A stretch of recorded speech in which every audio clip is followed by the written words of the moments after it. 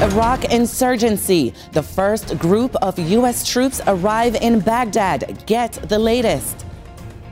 Running America. One advocate for veteran care hits the pavement to raise awareness. Sailor surprise. A petty officer reunites with the little sister who calls him her hero.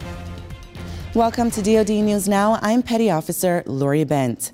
The first group of U.S. troops ordered to Iraq to help counter the advancing insurgency has arrived in Baghdad. Tech Sergeant Lisa Carlson joins us live in the newsroom with the latest.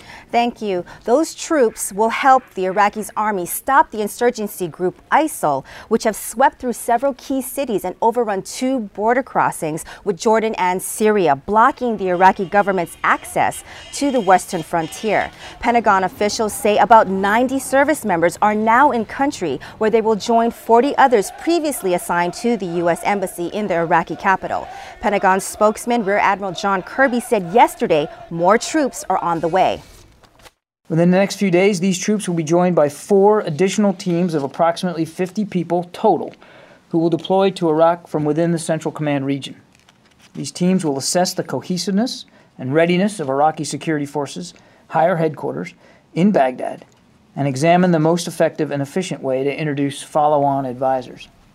Admiral Kirby said the advisors will submit their findings within the next 2 to 3 weeks. For the latest on the story, go to defense.gov. Back to you in the studio. Thank you. One avid runner is on a cross-country mission to raise awareness on the issue of veteran suicide.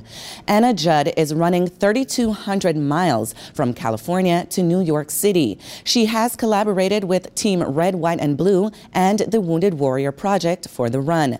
This week, she ran through Birmingham, Alabama, and stopped to speak about the importance of helping veterans cope with the wounds of war. I read a lot about what veterans were going through, and I just saw that this issue was really, really important to address. Judd began her run in March and averages 33 miles a day, 5 days a week. Check out Anna Runs America on Facebook for more information. While running is a big indicator that summer is here, and the Defense Department wants to remind military families that there are other no-cost fitness and recreational opportunities available to them both at home and at overseas installations. Get passes to any federal park and 1,800 Blue Star museums, free around-the-clock access to the DoD's online library system, free MWR equipment rentals, which include camping equipment, jet skis, canoes, kayaks, and other boats and water sports equipment, and DoD summer camps for youth, teens, and adults. A New Jersey sailor had not seen his little sister for 3 years, surprised her this week at school. Navy Petty Officer 2nd Class Frank Tommy Schaefer recorded a message for Riley Gardner, who had created a project on why her big brother was her role model. Riley listened patiently on stage while teachers played his recording, but then Petty Officer Schaefer walked on stage, bringing the 3rd grader to tears. I never knew you would actually come here. It's pretty rough, you know, being away from family, especially a younger sibling, you know, being away for so long, you strive to get that connection back. I know my little one misses him, and I just, you know, very happy that they're together. Petty Officer Schaefer had been deployed for 3 years to Japan.